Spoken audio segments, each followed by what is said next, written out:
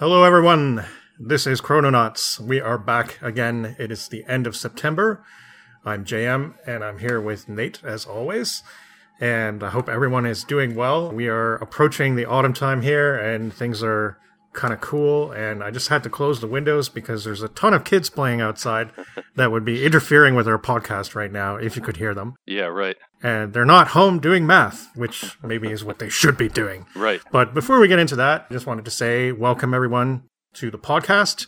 And if you haven't listened to us before, we are a science fiction literature history podcast. And we have a few things on the web. You can hear us at Anchor and all the usual podcasting platforms.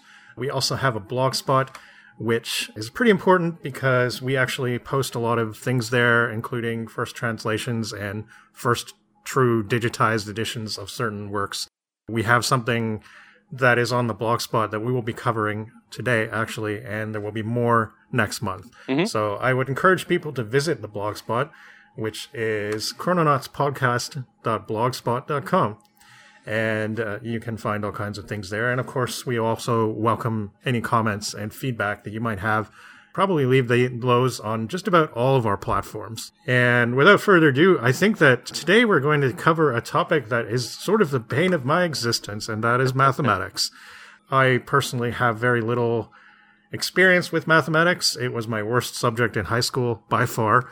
And in recent times, I've kind of tried to improve my math skills because, it just seems like something that would be worth doing. And of course, having certain interests that verge into areas like computer programming and so on, Sure. is kind of something that's always interested me and which I've always had sort of minor knowledge about. Yeah. So it's something that's frustrated me. It also makes me feel like somebody who's really, really good at math is closer to God. And we'll be getting to somebody that's like that later on in the episode. So we have some really interesting stories to cover.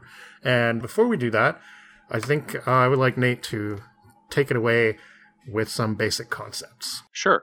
Science can be considered to be the practical application of something that sits on top of a theoretical framework. And that theoretical framework is mathematics. And the literature plays out a little bit differently because I wouldn't say that science fiction literature sits on top of a base of mathematical fiction literature, but it's certainly there. And for this episode, for story selection, we largely drew upon the mathematical fiction website, which is maintained by Alex Kassman of the College of Charleston. And this is a very comprehensive website that lists all kinds of stories and novels that deal with mathematics in some fashion. So it includes things like War and Peace that one might not necessarily consider to be a work of science fiction, but there is some mathematics in it. So for this episode, we decided to focus on some of the more science fiction-y sounding stories that deal with either theoretical mathematics or some rather interesting practical applications of it, or stories that deal with people who practice mathematics themselves. So the history of mathematics itself is certainly far too long to take from the beginning and could be a podcast in and of itself. It probably is somewhere. Yeah. If we find one between now and Thursday, we'll put it up. Right. So you can go to it. The Math Podcast. Yeah. But I guess for this, we'll just briefly touch upon some of the major developments and trends through the 19th century. The book that I took a look at for this is Dirk J. Streek's Concise History of Mathematics, Volume 2, the 17th century through the 19th century, published in 1948. And it turns out the history of mathematics through the 19th century isn't very concise at all. So we're just going to make this a very, very brief oversimplification without getting too much into the ins and outs and the weeds, because there's really quite a bit of it. And if you're interested in how things really developed in depth throughout the 19th century, I strongly urge you to take a look at this book, as it is quite well written and as concise as it can be for the large amount of development that happens in the 19th century, especially. So the dawn of the century saw mathematics flourishing in France during the Revolutionary and Napoleonic periods, and scientific Latin in general was on the decline, with mathematical and scientific text being more and more written in local national languages. In addition to the language shift, there was an increased specialization in the fields of mathematics versus the physical scientists, as mathematicians found more of a home in a university, academic, or philosophical society rather than the court mathematician. By 1870, mathematics had grown to what Streeck describes as, quote, an enormous and unwieldy structure divided into a large number of fields in which only specialists knew the way. Throughout the latter half of the 19th century, there were numerous developments in algebra, geometry, set theory, numerical analysis, logic, elasticity, and light, to name a few things, as well as foundational applications of certain types of mathematics, such as the Fourier transform. All of the stories we're reading tonight span the time period from 1873 to 1901. So this is slightly after Streeck notes that the mathematics field has grown to an incredibly large size, but before Einstein's theory of relativity, which was first proposed in 1905 and published in 1915, which would open up a whole new dimension and field of mathematical study that would dominate the 20th century understanding of our world. So we don't want to go too much in depth on top of that, but we just want to lay the groundwork here that by 1870, the field was already incredibly large, subdivided into numerous fields, and we have many advancements across many forms of mathematics, which would lay the foundation for what would come in the century later. One work that we didn't cover tonight, but felt it interesting enough to mention, is 1879's Euclid and His Modern Rivals by Charles Dodson, better known as Lewis Carroll, the author of Alice in Wonderland. This work sort of serves as a review of contemporary geometry textbooks and recommends how geometry should be taught using the framing device of Euclid's ghost coming back and arguing against these contemporary mathematical textbooks. And it's not really fiction in a sense, and it's more of a mathematics text, so we decided not to cover it for that reason, but it sounds strange enough for us to mention before we get into the actual stories that we did read. Makes me wonder why he thought he needed to put a ghost in it, just to make it more interesting. I guess so, yeah. It's certainly an interesting framework, but yeah, it really does read more of a mathematics text than any work of fiction. With that out of the way, let's start to get into the stories that we did read tonight. And the first one is quite an interesting one, certainly written by quite a character in the form of Alfred Jarry.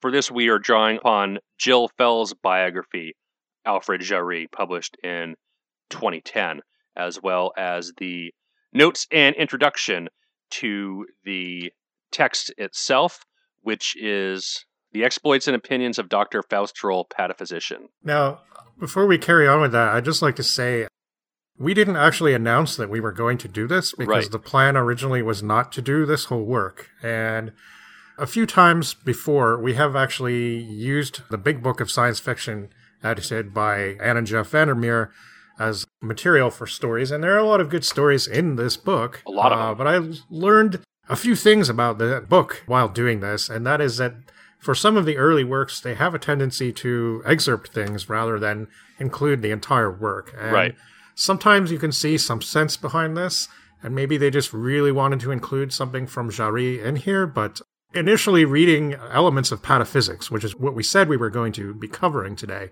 I found it extremely obtuse and difficult to really say anything about because it had no context whatsoever. Right. And this isn't the only time they've done this in the book. They actually have another story we'll be getting to Abraham Merritt at some point, but I don't know if we're going to do this story. But they have the story, The Last Poet and the Robots, which is in the book, is actually also excerpted from another longer work by several different authors, actually. Right. And there is a version by Merritt alone, but for some reason they didn't use that one. So they could have actually used another source for their story, and for some reason they chose to use the excerpt instead. And I don't really know the reasoning behind that.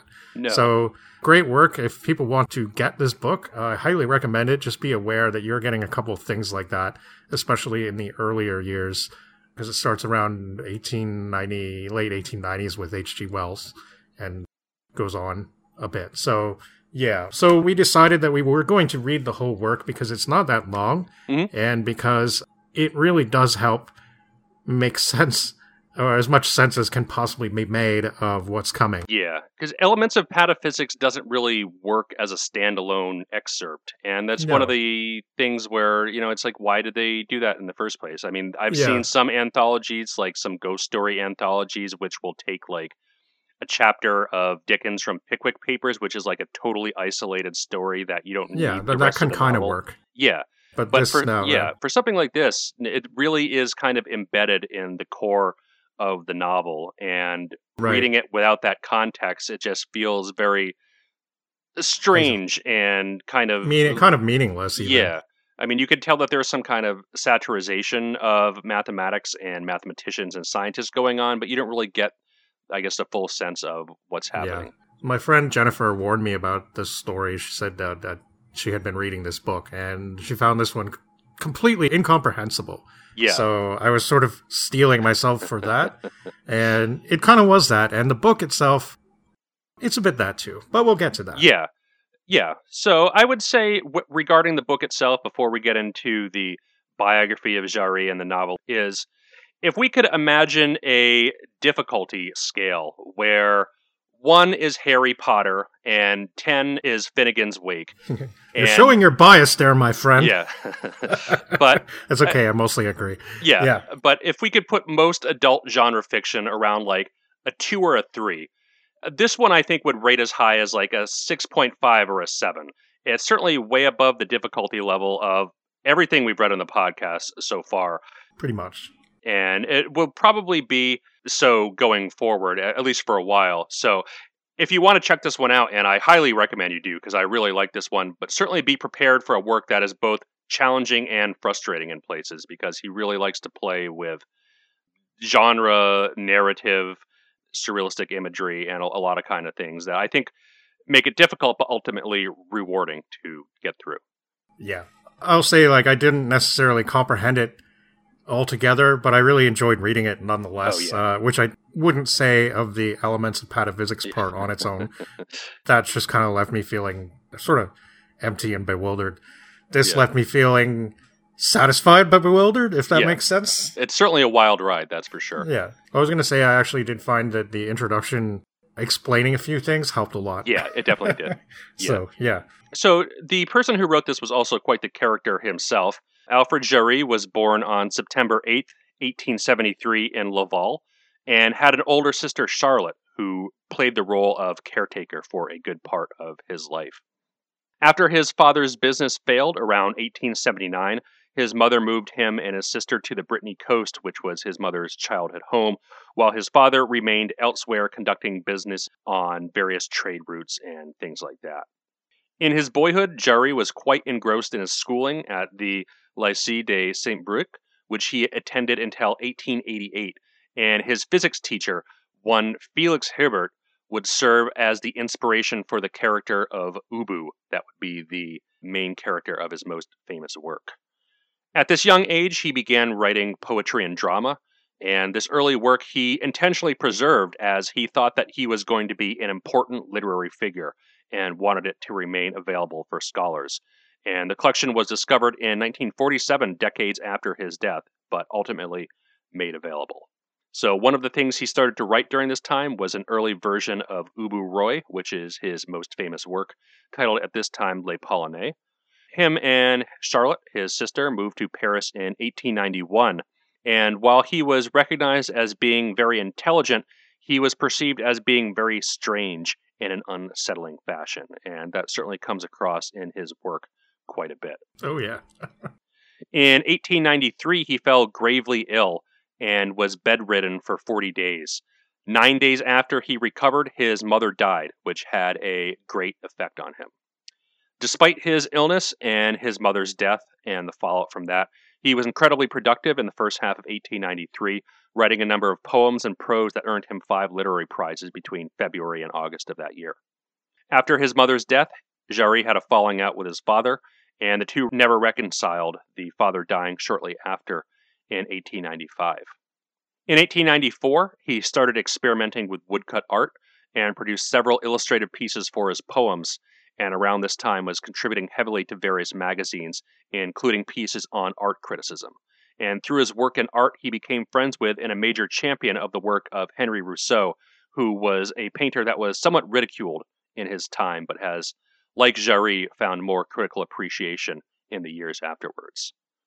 Between November of 1894 and December of 1895, he served in the military, which forms the basis for his novel Days and Nights, and continued to write fiction heavily during his time of service. December 9th and 10th of 1896 were the first 2 performances of Ubu Roy, which was a massive success that put him in the national spotlight, though not without a great deal of difficulty. He had trouble locating a printer for the work and made strict demands on how the play should be performed, which made some theater directors hesitant to work with him, and some of his directions and demands sounded like a real nightmare for the actors to perform, insisting they be rigid like a robot would be, or speaking their lines in these ridiculous voices. But nevertheless, performed it was, and while Jarry didn't see a great deal of money from it, his name was at least one that was now widely recognized throughout France. However, his behavior was becoming more and more ridiculous and uncontrollable. He was drinking heavily and had a bit of an ether addiction, which by all accounts just seems like the nastiest stuff out there. Even Hunter S. Thompson was not a fan of it. But this led him to be very prone to getting into fights. In 1896, he assaulted Belgian author Christian Beck, which even Jarry's biographer, Jill Fell, is puzzled why he hated him. But nevertheless, he appears in tonight's novel in the character form of a baboon. Like with Ubu Roy and this incident, a great deal of personal animosities and relationships with people he knew would constantly make their way into his novels. His journalistic and nonfiction prose was just as confrontational and abrasive as his personality was. While he certainly made a fair amount of enemies and never really a great deal of money from any of his writings, he was nevertheless quite prolific. But by 1903, the hard drinking as well as the ether abuse caught up with him, and he began to experience bouts with tuberculosis and influenza, though he was still active in society during this time. At a dinner party in 1905, everybody was getting drunk and rowdy except for a Spanish sculptor named Manolo, whose sobriety was annoying Jarry, so Jarry pulls out his revolver and fires at him, causing 2 pregnant women there to faint. Rumors were that Picasso was there for this incident and took his gun after his death, but this is likely an embellishment, as Picasso had stated he didn't know Jarry personally, but is a sort of person that he would have liked to know. Yeah. Jarry thought he would have died at the same age of Christ at 33, but ended up living 1 year longer to the age of 34. In October of 1907, he went to the hospital and died 2 days later on November 1st of the tuberculosis infection which had spread to his brain. And today there is a statue of him in his birthplace of Laval commemorating him. He published 5 novels in his lifetime, and 2 were published afterwards, including the one we are reading tonight, and a number of plays, including Caesar Antichrist and Ubu Roy, the latter of which is probably his most known work today, as well as numerous collections of short stories, prose, and poetry. And he experienced a great deal of critical resurgence in France after World War II. Fausterol, the novel we're looking at tonight, was initially written in 1898. Jarry at the time saying he was writing over everyone's head, including his own, so he'll have to die to catch up to his own level of writing. And indeed, the novel was only published posthumously in 1911, and is generally considered to be his most difficult and dense work, which we'll see in a bit. The French author Rabelais was a major influence on Jarry in general, and his major work, Gargantua and Pantagruel, is composed of 5 books. And in the 4th and 5th book, the characters spend a lot of time going from island to island, and with each place they visit, it's a satire on some different political movement, person, or philosophy. And a lot of the novel's midsection seems much like a homage to this. Rabelais is also incredibly dirty, with constant scatological and sexual jokes throughout his work, which Jarry certainly takes up here in spades, as not only this is one of the most difficult works we've read, it's certainly the dirtiest we've covered on the podcast. Yeah, we've never really done a dirty book on the podcast yet, so this is a first. Yeah. In many respects. Yeah, and it is definitely a dirty book. That's for sure.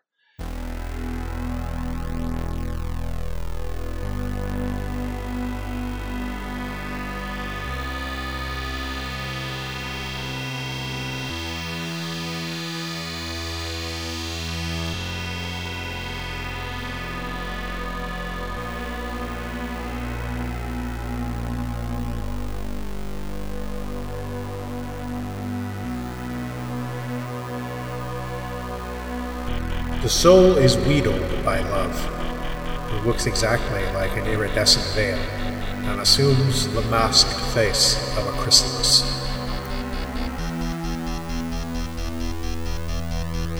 It walks upon inverted skulls. Behind the wall, where it hides, claws brandish weapons.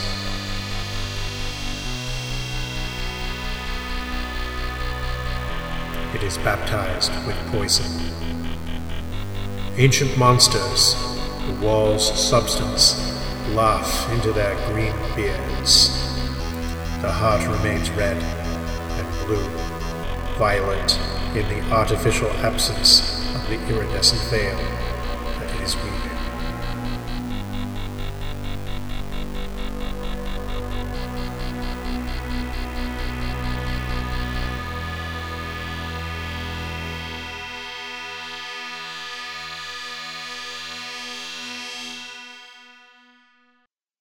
Since much of the novel is very heavy on a strange, surrealistic style, it might be difficult to give a meaningful summary to, but we'll try anyways.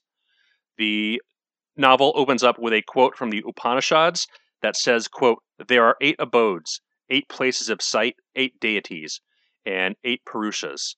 And so here we have 8 books in this novel. Book 1 opens up with a very official-looking summons, written from a René Isidore Panmouffel. Panmouffel? Is that how you think you say it? I guess so. It's not a real word. It's not French or anything. It's just a nonsense word. So. Yeah, right.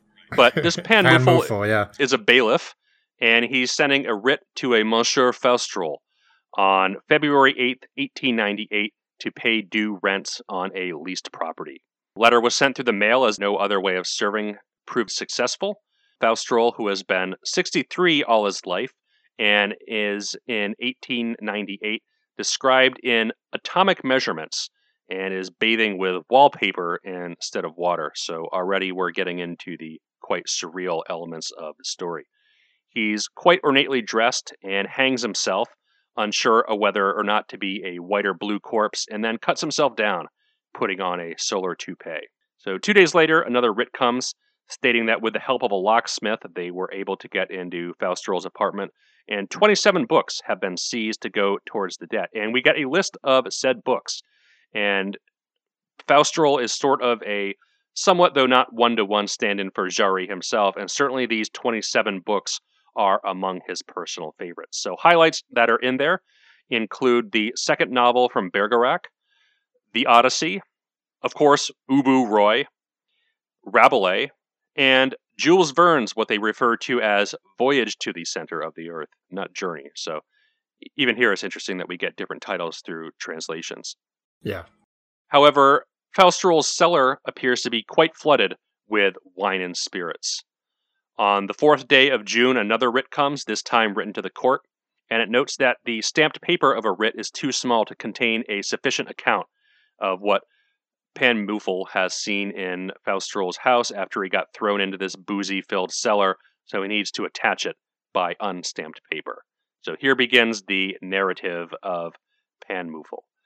Faustrol begins by talking about surface tension and goes to explain that the bed they are on is not a bed at all, but a boat that is shaped like an elongated sieve. And it's made of this very fine material whose holes in it number about 15.5 million, and thus it can float like a boat and be laden without sinking. Not only this, but can allow water to pass through the top to the other side, including both urination and waves, so that's quite handy for passengers. The doctor intends to make this boat his house, and it can carry 3 people, the third of whom will be on their way shortly. Faustrol gives Pan Muffel a book written by him, which might help him understand Faustrol better. And Faustrol appears to have manifested something physical from each of the 27 Seas books.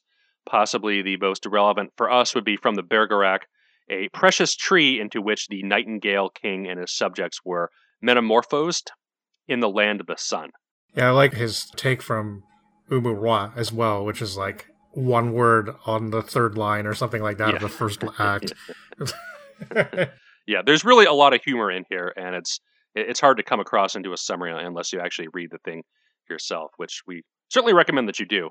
But also from our good friend Jules Verne, we get 2.5 leagues of the Earth's crust. Certainly essential for any traveler. Mm-hmm. Pan Muffel begins to read the book, which takes us into Book 2, Elements of Pataphysics.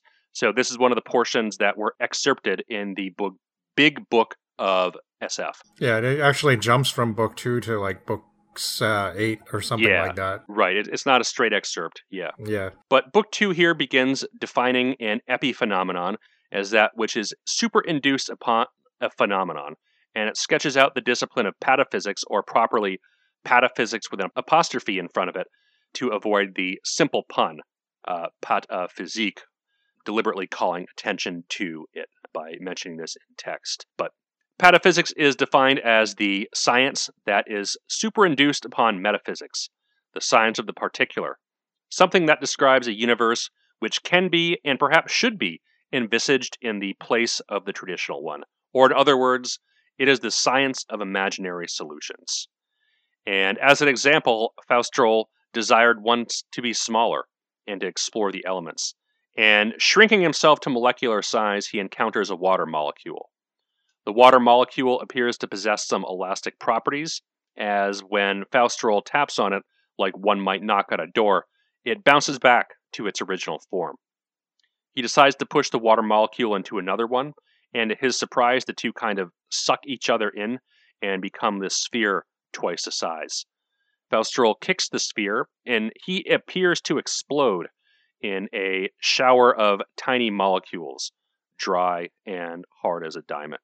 So then we're jumped back into the real world, or at least as real as it can be, via some sort of omniscient narrator. The structure of the book is, again, quite atypical, but we are introduced to our third companion, Bus de Nage, a dog-faced baboon, not particularly familiar with the French language, though he can say a few things in Belgian, though the only thing he says is ha ha and nothing more, though certainly enunciated and with different tones depending on what's going on.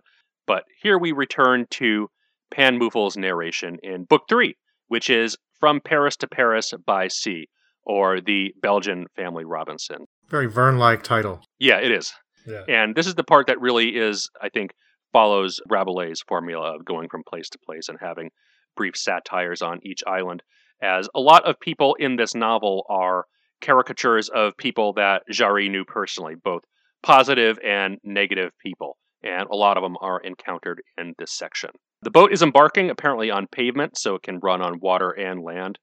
Pan Muffel is tied into the boat and first encounters a corpse, or an island, which is Baron Hildebrand of the Squiddy Sea, and it's named Squiddy for its unusually large fecal production, and only his brain is dead, and the rest of his body is just running on pure inertia, so the surplus fecal matter that gets ejected has created some sort of island of sorts. Yeah.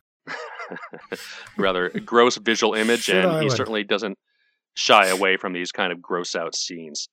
It's referred to also as the island of Kak, and there's some sort of lighthouse of sorts in the form of a leaden blowpipe, which is affluting the Baron's soul. And a number of young pages have found their way there, and there's even a Catholic monastery set up by the elderly, and the whole lot seems to be referred to as shit diggers by the pataphysicians. So they leave, and 6 hours of harsh rowing later, they encounter the King of Lace, who is quite adept at manipulating light in these incredible displays. Bostanage doesn't really understand the show, and they go forward and come across a district where there are numerous monuments of stone, these lewd, pornographic green statues. A random person asks them if they are Christians, and Faustrol says that he is God. Nearby, there is a great party in a barn, and Faustrol offers numerous drinks and desserts and returns with 2 maps of the country. The country is the Forest of Love. They next encounter a giant black marble pyramid, and the subjects of the kingdom are forced to climb the steps on their hands and knees by the king, where they are dismembered and fed to a tiger. However, the king welcomes them quite cheerfully. The amorphous island is next up. Its ground and trees are quite strange, ruled by oligarchs, in which each king has its strange quirks. The Fragrant Isles king is nude and seems to behave like an ancient Roman, and is in the middle of fixing images of his gods to various objects. There's quite a few erotic scenes coupled with the formula of happiness being be amorous, be mysterious. The king is playing the zither, and as they're leaving, the king's wife is chasing away this guy who has no legs, and he falls attempting to make a jump of some sort in a rather humorous fashion. Faustrol says that they are near northeast Paris.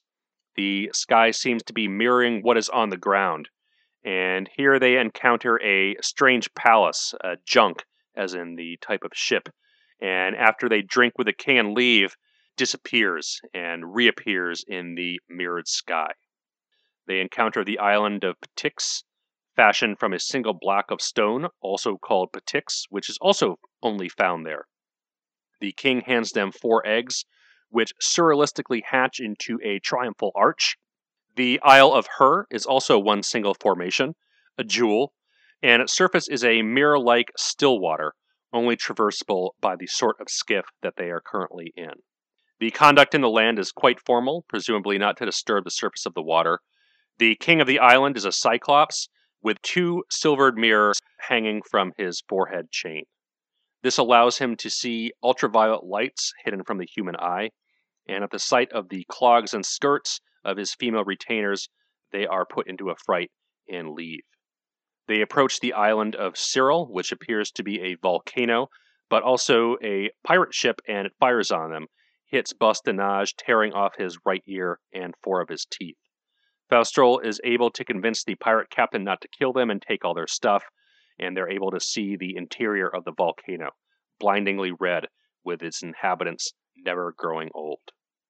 After drinking with the captain carves Bostanage, Papio Cynocephalus, in poor Bostanage's head with his sword, and has the light children escort them away. Yeah, so Bostanage is always getting abused, one way or another. Faustrol uses him to climb on several times, and then he uses his head to lubricate certain parts of the ship, because I guess he's hydrocephalic, so he's always got liquid coming out of his head or something, I guess. So they use his body for various purposes, and mostly I guess he doesn't mind. I don't know. Yeah, I mean, you can tell Jarry didn't really like this Christian Beck writer who he's based off of. And the notes of the text that we read go into a fair amount of detail on both the epigrams at the beginning of the chapter and who some of these people Jarry is caricaturing. A lot of them are contemporary French symbolist authors who I was largely unfamiliar with, but it's nice to have this reference, and due to the sheer density of the text, it's definitely something I can envision going back to at a later date when I have more familiarity with that sort of literary scene. Yeah, I think it's there are authors, but also artists and painters. Yeah, definitely. Mentioned in there. So there's the whole slew of people, actually, that mostly I've never heard of. A couple of names sort of ring a bell, like Aubrey Beardsley, for instance, and a few others, but yeah. Yeah, so I mean, that's one of the difficulties of this work is the density of the references in a similar fashion to something like Dante, where he really does throw a lot of caricatures at you. But next stop on the way is the Snotfigs Cathedral, where Father John is preaching this rhetorical sermon, and as he's speaking, he's shot in the head, blowing his skull wide open, but leaving the brain undamaged and exposed. The congregation starts spewing steam from their mouths, which forms a squat monster at the pulpit, the snout. Friar John draws his sword to attack the snout, and they decide to leave when the fight commences, but the friar hacks up the monster's rear end quite a bit, and after defeating it, Friar John resumes his sermon, with the congregation now purged of all their crass humor, because you can't have any of that. No. You gotta leave some room for Shari. Exactly. And his crass humor. The ringing aisle, which they come to next, is fortified by bamboo and contains a great deal of musical plants which form the ecosystem. They drink distilled wormwood and sing together, with the king quite pleased at their song. And it, I guess, should be noted that pretty much every time they go to one of these new islands, they always have a pretty heavy drinking session. Yeah, which a lot of drinking in this. Yeah, no doubt Jarry was fond of in his personal life, too. They pass the river ocean and arrive at the land of the Kimmery and the Hermetic Shades, where the horizon meets the sky, where this giant toad, whose mouth is flush with the ocean, is devouring the setting sun. And when the sun rises, it comes out the toad's other end, the toad occupying the space of this giant subterranean cavern under the earth. And each night the king here awaits death, and believes that night will sometime become eternal, and is in constant state of inquiry over the state of the toad's bowel movements. But the party arrives in total darkness, but fortunately, day comes again with the toad expulsing fire out of its colon. And here we get into Book 4, Cephalorgy. So Faustral and his crew leave the king before the toad brings the day, and as he's more concerned with the ebb and flow of the Earth's tides, the Earth is functioning more like some sort of organic body with the moon, as in the crust of the Earth and the land not normally thought to move with the tides like the same way the ocean would. Faustral takes some mathematical measurements, and at midday, they arrive at the house of the Rue de Venise. They see a marine bishop, one whose mitre is of fish scales.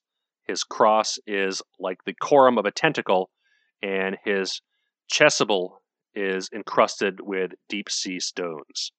This is the marine bishop, Mendacious, who asks them if it would be agreeable for them to drink. And they have a bit of a feast here, though the bishop seems to be enjoying only water and rat piss. He used to eat condiments, but has since suppressed the vanity of this sort of behavior. He asks Faustral if he thinks a woman could ever be naked, and concludes that naked women are never naked. So it's a rather humorous dialogue here. There's a bunch of non sequiturs. Yeah. Like, that just sort of go from thing to thing without any connective tissue. So it's funny, but it's really hard to follow. Yeah, it can be bewildering at times for sure. Yeah. The bishop offers them lobster, at the time which was thought of as a dirty lower class food, and relates this fable comparing the lobster to a can of corned beef around Faustral's neck. And he always carries this corned beef can. Very nouveau art. Yeah. Sort of. It's full of corned beef, by the way. Yeah, right, yeah. Yeah. Fully functional. The book smells funny, too. Yeah. But in this fable, the can of corned beef is a woman, and she's love-stricken by the male lobster. And she comments on their similarities and that they're both enclosed in this hard shell, as well as boneless and economical, and muses that if the lobster would just join her in the shop window, they'd be decorated with several gold medals. Faustral responds and seemingly changes the subject, and that an unconscious murder isn't necessarily motiveless, and he himself hasn't had the desire to kill, except after seeing a horse head. Now, this isn't a head of a horse attached to a live horse, but rather an disembodied, severed head, which he says the sight of an ugly object provokes ugly deeds. And as ugliness is evilness, the horse head is the ugliest object in the world, only equaled by a grasshopper, but since a horse head is of much larger size, is also of much greater severity. Since he's only referring to a decapitated head, this is why he doesn't go on a murderous spree in the street every time Yeah. he sees horses walking up and down the avenue. But the bishop says that he'll consider his murderous tendencies an agreeable paradox as long as they are not in the presence of a severed horse head. And he sends them to bed with this coarse pun in nonsense Greek. The bishop leads them through various streets, and no passers-by realize that Faustrol is unhooking these shop signs and giving them to Bastinages to, I guess, carry around or some reason. But unfortunately, they come up to a horse butcher's shop, and Faustrol burns a candle for 7 days, and here begins a great mass murdering spree. Day 1 reveals the poison in the air, and we see the death of all the scavengers and the soldiers. Day 2, it's the women that die. Day 3, the children. Day 4, the edible quadrupeds with a cloven hoof. Day 5, it's the cuckolds and the bailiff clerks, though not Panmuffel, as he is of a superior grade. On day 6, the bicyclists go. Day 7, the light of the candle changes to smoke, and Faustrol goes into this murderous rage. He tears off the bishop's mitre and strangles Bastinages, who just says his signature phrase of "ha ha." And after his death, we get an analysis of the phrase "ha ha," with the H rarely being written in ancient languages, so more appropriate to use the 2 letters AA as a substitute for the 4-letter HA as the instance of ha. And given the reflexive property of A is equal to A, pronounced quickly, the 2 letters become 1. Pronounced slowly would be the idea of duality, echo, and symmetry. And it's significant that he says ah instead of ah, which would denote the trinity or various other significances of threes. So after this music, we go into Book 5, officially. The bishop, without his mitre, goes to the toilet, and inside the bathroom, the legless man we encountered earlier is there and offers him some paper which he had intended for his mother to use. So after some more humorous banter, he jumps into the bottom of the abyss, and the bishop has this really rather extended defecating scene.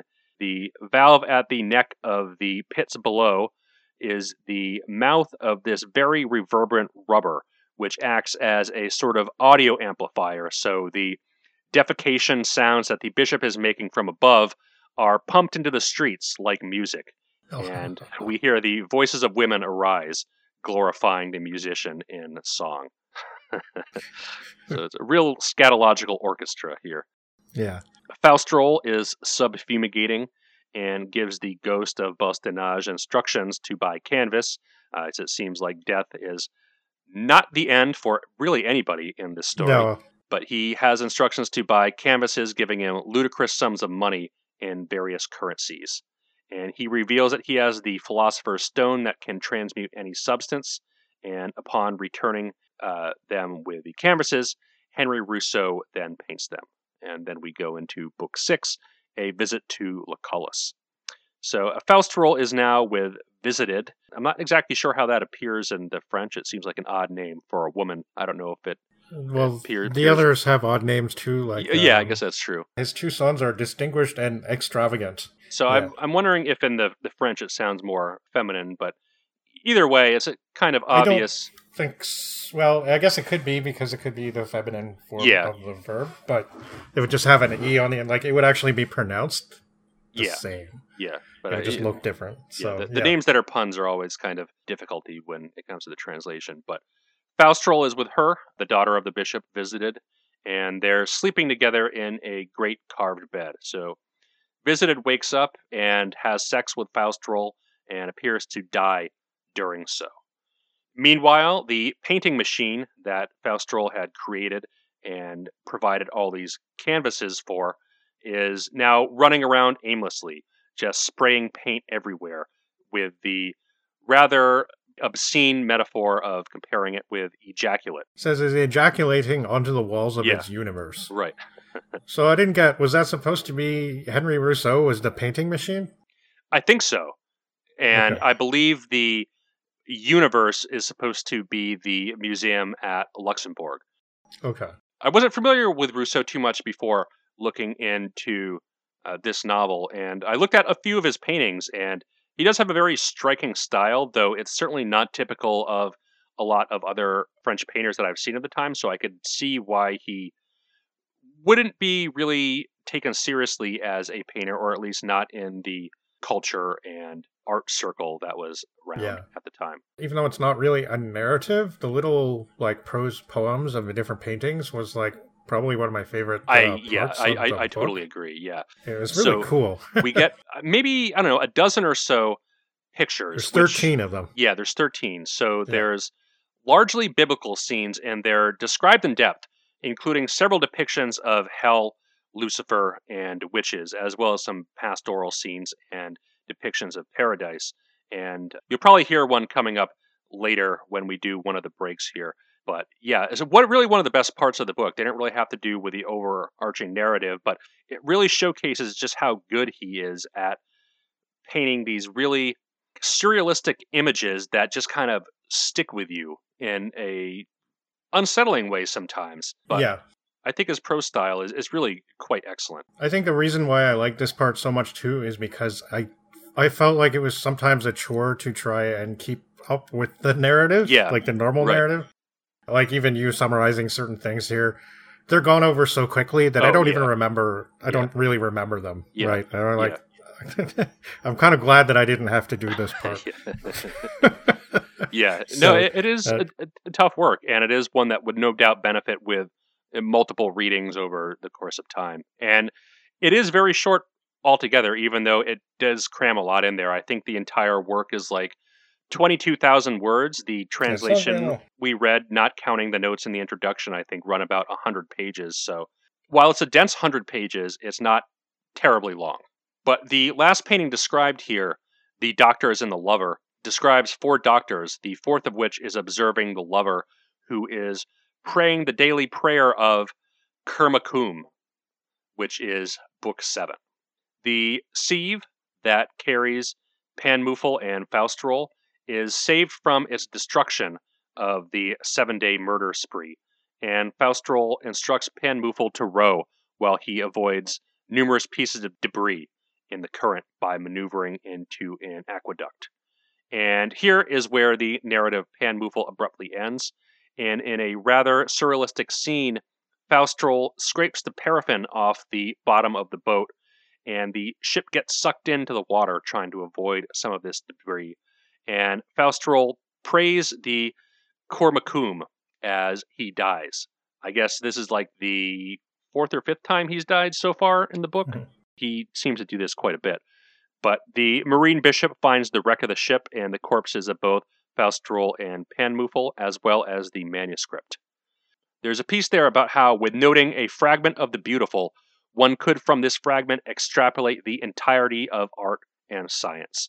So this has the bishop thinking back to something that a Professor Cayley said, that a single curve 2.5 meters long could detail all kinds of information, and thus Faustrol is unrolled. And like a musical score, the entirety of art and science is written across the curvature of his limbs, the book revealed by God concerning the glorious truth. So when Faustrol said earlier that he is God, this is most likely what he meant. And I thought this was an interesting part because it's another issue that I was not certain of whether it was a deliberate translation issue of Faustrol being both portmanteau of Faust and troll, as well as both being a portmanteau of Faust and roll. Yeah. I didn't look in the original French to see what the word was for him being unrolled, but I thought that was a rather clever way of doing it, if it was intentional. It must have been. Yeah. Yeah. But it's certainly a very bizarre scene, like many others in the book. But meanwhile, Faustrol's soul is no longer occupying his body, but instead, Book 8, the Eternity. So here's where the Elements of Pataphysics excerpt from the Big Book of SF resumes. Here in the form of a telegraphic letter, Faustrol sends Lord Kelvin after death, and notes that he isn't in fact dead, and that death is really only for common people, and that he's just somewhere else, not on Earth. He's found himself in the unfortunate state of being without a body. his perspective on space and time are all off, and had foreseen issues of the passing of large amounts of years, which would affect the solar system's position. So he had made a precise timekeeping device to keep in his pocket. But with all this gone, he's lamenting, I no longer even had my tuning fork. Imagine the perplexity of a man outside time and space who has lost his watch and his measuring rod and his tuning fork. I believe, sir, that it is indeed this state which constitutes death. However, he remembers Kelvin's teachings and is able to generate some light, and with this light, he's able to measure a centimeter with it. So this puts him in somewhat more satisfactory of a state of being, and he relays some impressions of eternity, or ethernity, as he more appropriate calls it, as it is in the image of an immobile ether, one that is not luminiferous. So luminiferous ether he describes as a more circularly mobile system, and it together with all material particles forms a system that conforms to various contemporary physicists and the mathematicians of the time, though he remarks he might be able to devise a more efficient medium than the luminiferous ether. And this theory of ether permeating the entire universe is something that some of the physicists, not necessarily, well, I guess maybe on the fringe would be a appropriate way to describe it, but people metaphysicians. But also people like Oliver Lodge and people that were spiritualists and believed in this kind of life after death were searching for evidence of an ether. And while it doesn't exist, it serves as a nice pun with both eternity here as well as the substance that Jarry was prone to. I was just thinking like huffing. The stuff that he liked to huff. Yeah, right. Right? So, yeah. In a second letter to Lord Kelvin, he describes the sun as being a cool, solid, homogeneous globe, with its surface divided into meter squares that form the base of pyramids, who extend about 700,000 kilometers to the center, their point being exactly 1 kilometer from the sun's center. Using a brass wheel, Faustrol is able to re-achieve measurement there on the sun, and with some commentary on the mechanics of the sun, he wishes he'll soon regain his other senses, but for now is able to glimpse perpendicularly into the sun. And then we get a dialogue between two people.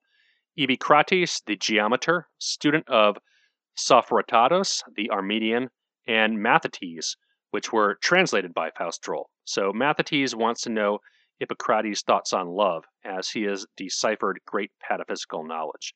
And Mathetes comments on how all philosophers have incarnated love into beings, and there's some commentary on the sexual nature of the binary, and that the plus, or the male, and the minus, or the female, cancel each other out to become egg, or a zero. A third sign is described, which is the club, or the Holy Ghost in 4 directions, also reversed as an erect Lucifer, or the Tau cross, or a phallus. And Mathetes asks if love may still be considered God, Iphicrates describing the tetragon of Sophrotatos, inscribing within itself another tetragon half the size, with evil being a symmetrical reflection of good, the tetragon, being thus hermaphroditic, engendering God by interior intuition, and evil also hermaphroditic, engendering childbirth. Another fragment, which is resumed in the excerpt in the Big Book of SF, states that God and the soul are trigonal and trihedral, that man is the tetrahedral because his souls are not independent, and that man is a solid and God is a spirit. Goes on to say that if souls are independent, then man is God, and the 3/3 of the number 3 that is represented by man. God and the two together have a short dialogue where man says, "The 3 persons are the 3 souls of God." God says in Latin, "The 3 souls are the 3 persons of men," and together they say, "Man is God." The final chapter of the book describes the surface of God, who is by definition dimensionless, but can be endowed with any number greater than 0. So here, 2 is used for the convenience of describing it on a flat piece of paper. God is signified by a triangle. 3 persons, neither its angles or its sides, but rather 3 apexes of another equilateral triangle around the traditional one, confirmed by an Anna Katharina Kendrick, who saw the cross as a Y, a letter which is a sort of inversion of the triangle, with 3 equal line segments convening on a single point. As such, God has the shape of 3 lines of length A, 120 degrees apart. Assigning variables to the persons and taking this geometric construction, we're treated to a mathematical definition of God, in that God is the shortest distance between 0 and infinity, in either direction, so it's plus or minus God, though it's more appropriate to use the plus to that of the subject's own faith. But since God is dimensionless, and this would make God a point, not a line, meaning God is the tangential point between 0 and infinity.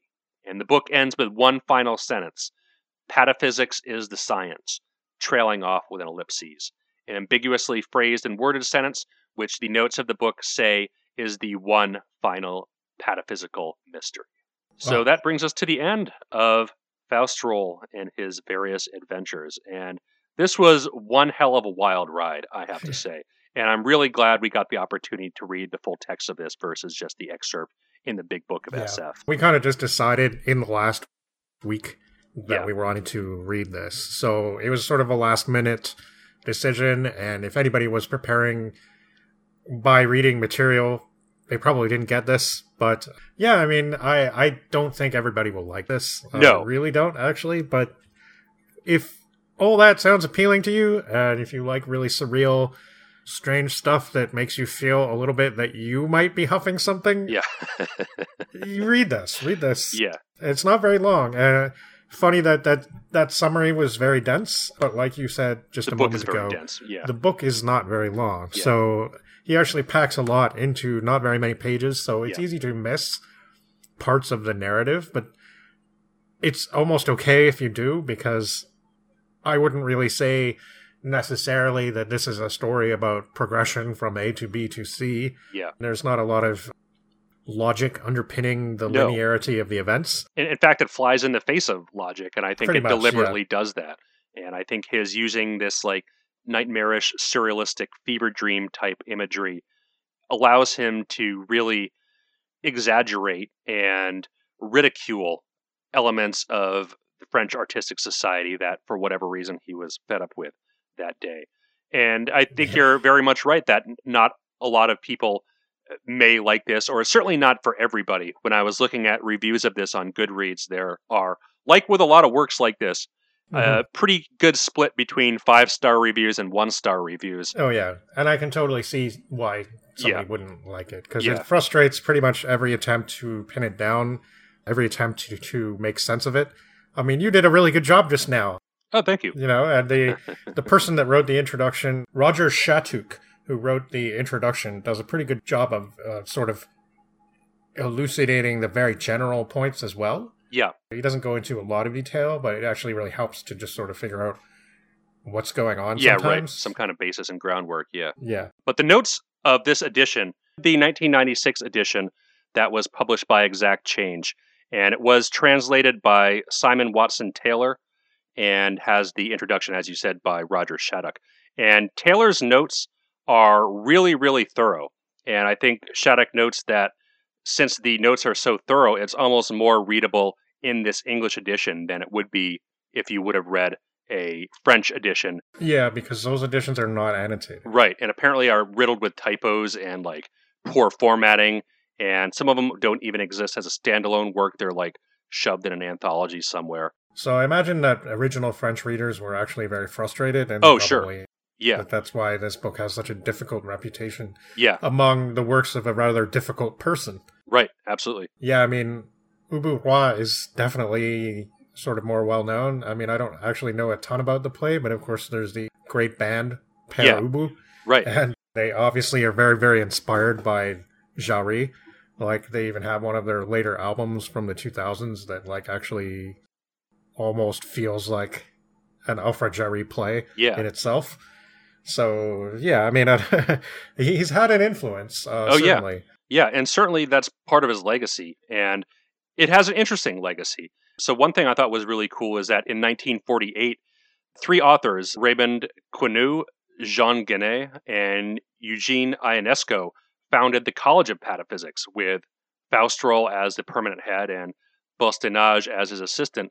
And the college continues to this day, where it's a sort of, I guess, home for these kind of strange avant-garde writers. It's really funny because it has such an official designation, and the writer of the introduction said that they were very helpful to him and all this stuff. Yeah. But really, it's just a fancy fan fiction community, I guess. Right. Yeah. Yeah. But I mean, it's been going on for almost 80 years now. Yeah. And I think that's like really, really cool that a novel this strange and this dirty has such an endearing legacy. Yeah, definitely. My interest is certainly piqued to check out some of his other works. Certainly the play Ubu Roy and some of his other novels sounded interesting as well. Mm-hmm. And the short stories. Yeah, the notes say they're a bit more easy to get through. Yeah, I mean, I did find, like, I had to be in the mood to read this, and luckily I kind of was, but, like, you know, it was just kind of nice after being a little disappointed with the excerpt and frustrated, and then just trying to come back to it and go, that's where it fits in, you know? Yeah, I mean, right. I don't know. I mean, I think that in another state of mind, I might have sort of thrown it aside and just been like, I can't do this, you know? Right. But for some reason, it sort of worked for me. I mean, sometimes I like the idea of things as strange as this more than actually reading them. Yeah. Like, it's hard to explain, but it sounds cool, but you just have to be so attuned to it and not necessarily, you know, you let yourself be frustrated almost, you know, you let yourself be baffled and perplexed and not be so bothered by it that you, like, dismiss it and hate it. Yeah. And I think the one section where it does bog a little bit is that middle section where they are bouncing from island to island to island. And each island visit really takes up like a page and a half at most. It's like, you know, where are we going next? Right. But a lot of them are just so weird and so strange, and some of them even laugh out loud funny that it makes it worth keep going. And I thought this one was really rewarding, and like I said, I'm really glad we got the opportunity to read the full work here. The Elements of Pataphysics section that was excerpted in the Big Book of SF contains most of the commentary on mathematics, though not all of it. Again, I don't know why they excerpted the material they did, maybe for space reasons or something like that. But the mathematics, I think, is really interesting, both as far as taking the piss out of modern physicists and mathematicians, but also really entertaining these strange spiritualist philosophical ideas through mathematics. He seems both half serious and half mocking in these sections, and I think it's a really fascinating balance that he strikes here. Yeah, I mean, it seems like Jarry himself would have been a sort of a unsettling person to be around because you couldn't tell how serious he was being, and you might just pull out a gun if you weren't entertaining enough. So when I said the book smelled funny, like, there are certain aspects of it that did seem like you're getting a little too close, like when somebody gets right up in your face and starts talking really weird and maybe spitting a bit and stuff, and you're just kind of like, ooh, maybe, keep your distance just a little bit from me. But it was cool. It was confrontational. Yeah. And I dug that. So yeah. No, I mean, I really enjoyed this one a lot. And I think if you enjoy this weird kind of avant-garde writing, you'll find a lot to enjoy here. I know some people on Goodreads that found this novel by like a top 100 science fiction novels you should read before 1920 were disappointed that it wasn't like some fun romp. I didn't know that it had a list they'd done a list like that, but I guess I shouldn't be surprised. I got to look at that list to see what's on it. Yeah, it said like Radium era sci-fi novels or something. It was mentioned in one of the Goodreads reviews, but if you're going into this expecting a typical 1898 style adventure story, you're not getting that story. Yeah, it is. I mean, it resembles some of the Traveler type stories that we've done before in some ways, but it also has so many digressions. Yeah. And those are kind of the most entertaining parts of the book, like book 6 with the painting poems.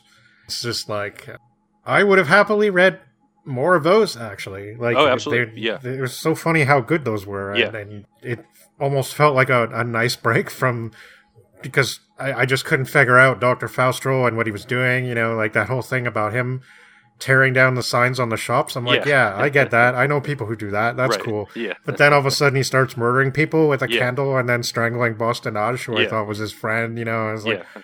what is happening? Yeah. But Yeah. yeah. So, I mean, there is not that, like if you're looking for the connecting stuff between some of these events, it'll be hard to find. Yeah. So you just have to go with it, and you have to be willing to accept what Jari gives you and Yeah. not be upset about it. So it's fun. It's rewarding. There's Yeah. a lot of scatological humor, A lot. and you can't really go wrong there, I guess. Yeah. And I think most of our audience probably knows what kind of books they like. And if you're listening to this and you think this sounds really interesting, I think you'll probably find it rewarding. And if you think it just sounds like a pretentious waste of time, then it'll probably be a good one to skip. It's hard to really say more on this. Yeah. Like, it's something that I think we both agree that we might want to read again. Right. And again, it's the kind of work that's so dense where I think you could easily, if you really wanted to get into the weeds and pull everything apart, you could probably spend an hour or two just digging into one or two chapters. Yeah. Because he really does throw a lot at you. Mm-hmm. And the chapters are really short. The books inside the book are very short. Yeah. It's dense but brief. So be prepared for a lot packed into those few pages. And yeah, I think that I need to take a break now because I feel like I've been sniffing too much ether. So All right. Well, we'll see you in a bit.